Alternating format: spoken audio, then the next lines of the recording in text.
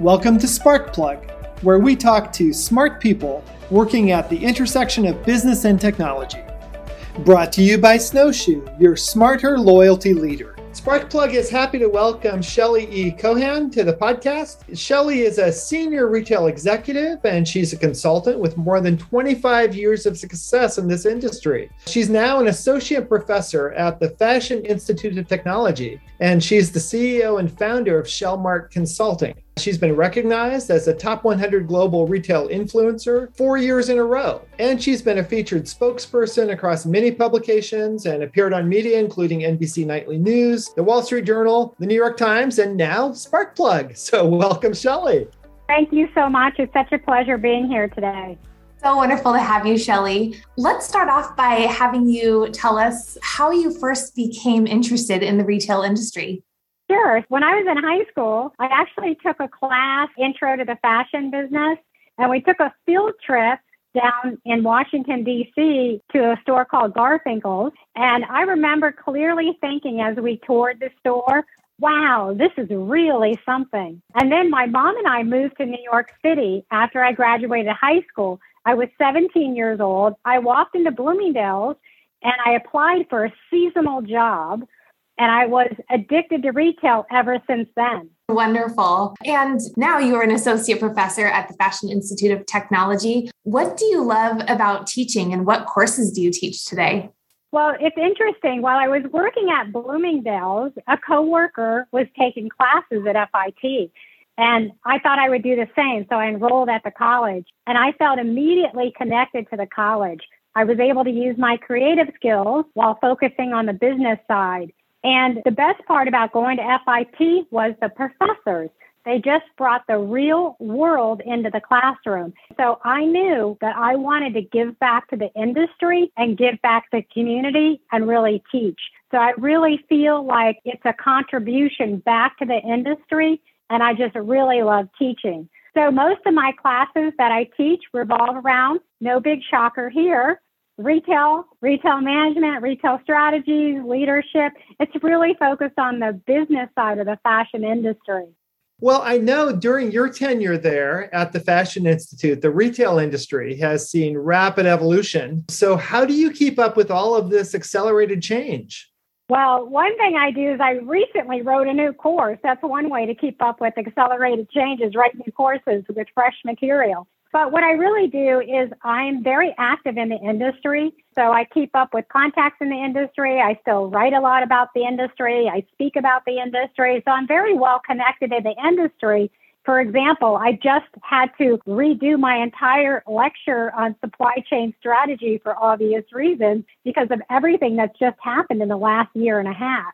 So I think what I really typically do is I really understand what's happening in the industry and then I apply that into the classroom. So I keep up with the changing industry by continuing to work in the industry, be continually active in the industry.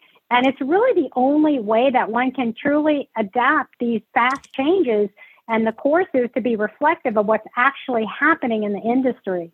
Right. So one thing that I found interesting about your career, too, is that you currently consult with a lot of smaller and mid-sized companies. So what attracts you to this size of business as opposed to huge enterprise companies like Walmart or Amazon?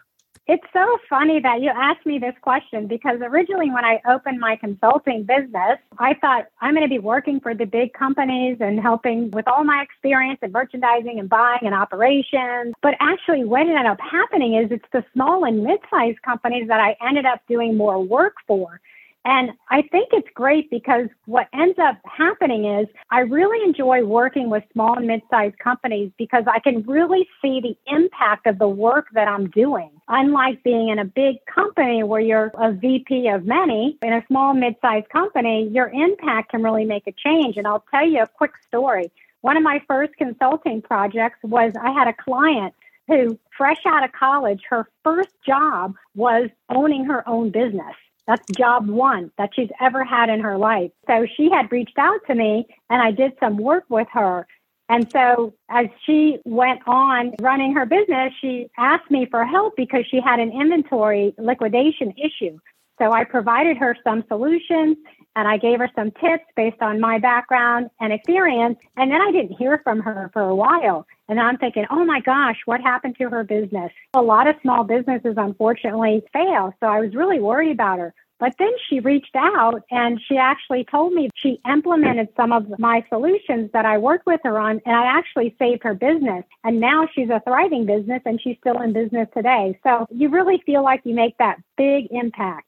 Thank you for sharing that story, Shelley. That's so incredible. And we work with a lot of independent retailers as well. So we agree. It's a great place to be. Well, with all of your clients, you work with them on how to increase sales, how to reduce costs, and better align their resources to achieve their goals. So can you talk us through some of the key factors that you look at when you're working with clients?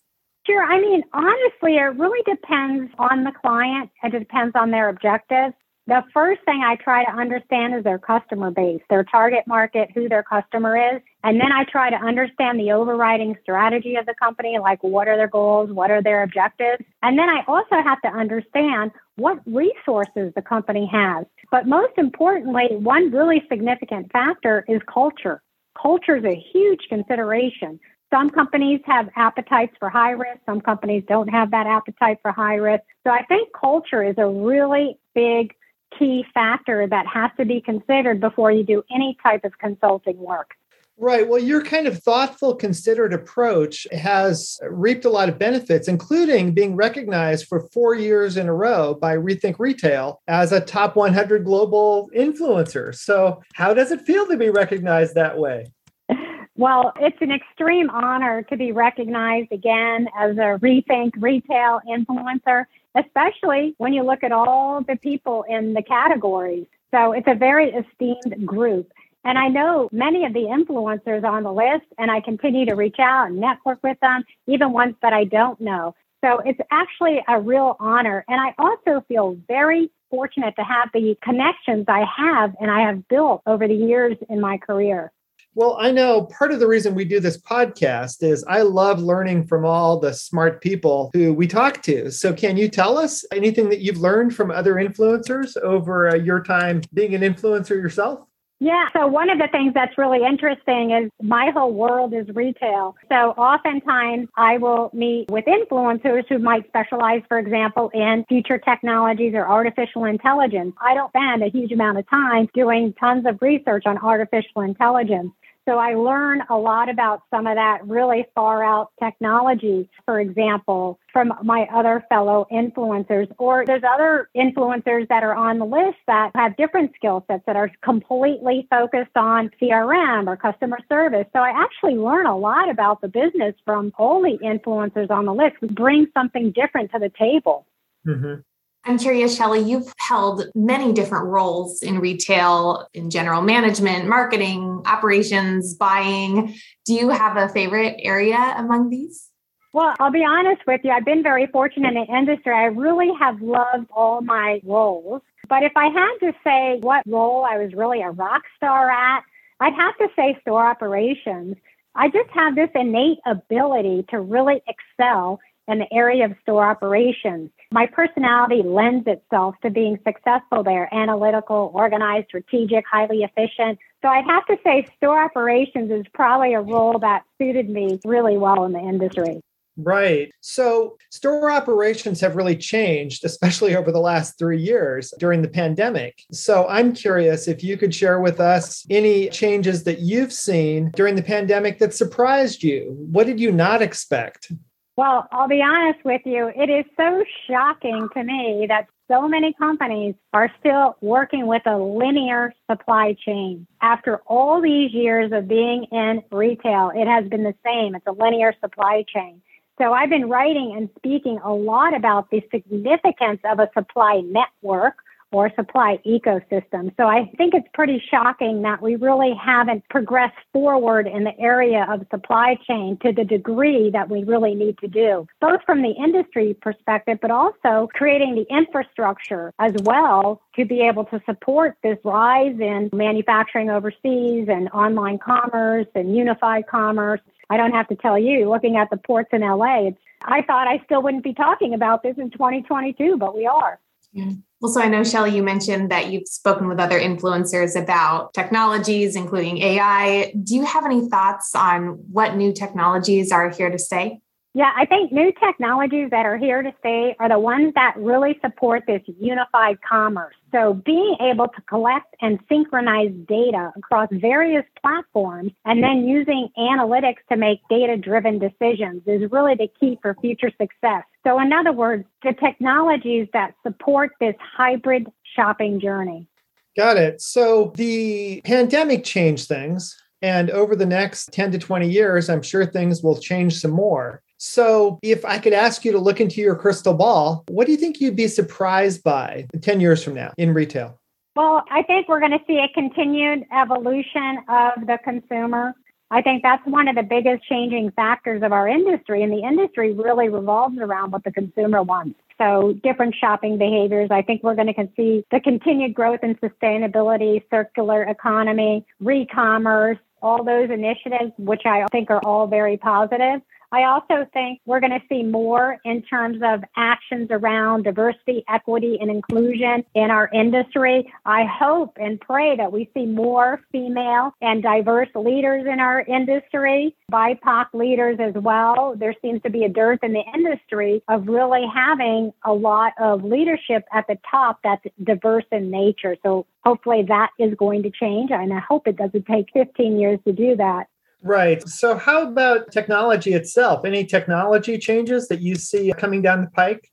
I definitely think there's going to be more use cases in terms of artificial intelligence and computer vision. I think that's the way we're headed now. I think as it stands today, there's not a significant amount of retailers that are using computer vision to help with the various aspects of the retail industry. So I think that will open up. Of course, we've heard a lot about the metaverse and what's happening there. So I think there's going to be a lot of changes there. So are you telling me this metaverse thing might actually have some foundation? I do think it's going to have some foundation. I know a lot of players, a lot of people in the industry are sitting back to see what happens, but I'm looking at the Gen Zs, right? The Gen Zs and the alphas coming up, and that's their world. The meta universe is their world. That's what they're growing up in. I don't think it's going to happen overnight. It may not happen in the next few years in a major way, but it absolutely is in the pipeline for the future. So technology has had a huge impact on two primary actions when it comes to retail purchasing and then collecting loyalty rewards. Looking at loyalty programs specifically, how has technology changed how we create programs and how customers collect rewards? Absolutely. When we talk about rewards and loyalty, there has been a significant amount of work done in terms of loyalty programs. We know as a fact, because I've heard many different CEOs of major companies talk about this, and that is that loyal customer is going to spend 5 times more than that average customer. So there's been a lot of activity and work and initiatives around building this loyalty. And it really goes beyond just trading this dollar for reward. So you pay $1, you get a point. That's like table stakes, right? Now you can actually join communities. So if you look at, for example, the Nike app and how they're building loyalty, it goes beyond just buying a shoe and getting points. It's, I can buy a shoe. I can run with runners all over the world. I can get recipes online about healthy drink. I can track my activity. So it becomes this whole community of loyalty. So I think we're going to continue to see that. And there's a lot of enabling technologies that allow us to be able to collect data, understand the customer shopping journey, understand the customer activity, and really continue this conversation beyond the point of purchase. Right. And understanding that customer journey goes to the role of analytics and AI. And that's such a tsunami that's hit the retail industry. So frankly, I'll ask, do you think analytics and AI make shopping better or not? I will say this. There is absolutely, unequivocally, no doubt in my mind, 100% that analytics and AI absolutely improves the shopper journey. There's just no question. You heard it here first. Well, and you also mentioned computer vision, Shelley. And so what about computer vision as a purchasing mechanism like we've seen with Amazon Go stores? Do you think we'll see more of this in the future?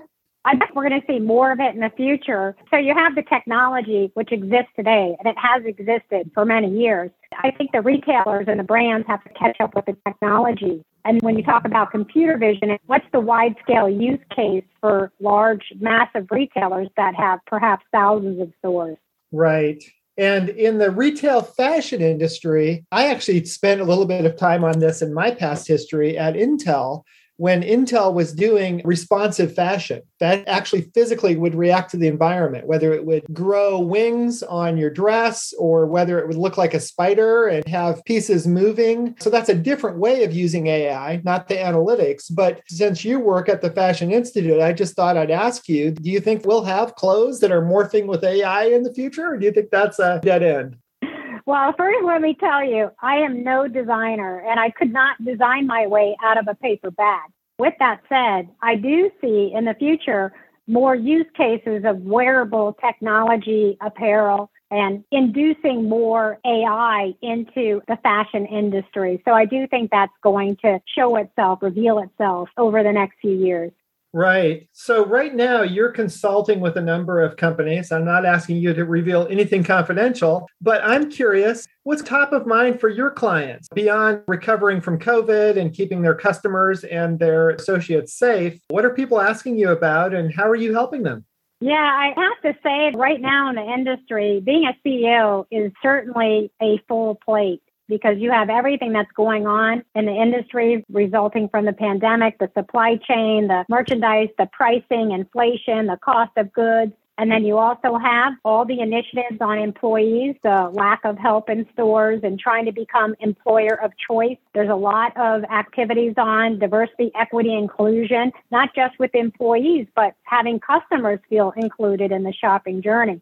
So there's a lot on the plate of CEOs and companies, and helping companies to strategize and prioritize based on what their objectives are is how I can add the most value for some of these companies. Absolutely. Thank you so much, Shelley, for being with us today. This has been a great conversation. We do have one last question for you, which is, what do you want your legacy to be? What would you like to be remembered for? Well, I guess if I had to say what I would like my legacy to be, it would have to be around how I've helped people succeed in the industry, whether it's students, whether it's clients. My whole mantra, my ethos is all, I really honestly feel like I serve the industry. So my legacy, I hope, would be whether it's people that were subordinates that worked for me, partners I've worked with, whether it's students, whether it's mentees. I'd really like to be known for someone that really tried to help people succeed in the industry. Great to talk with you today. Really appreciate your perspective, and hopefully we can talk again. It's such an honor and a pleasure to be included in your interview, so thank you so much.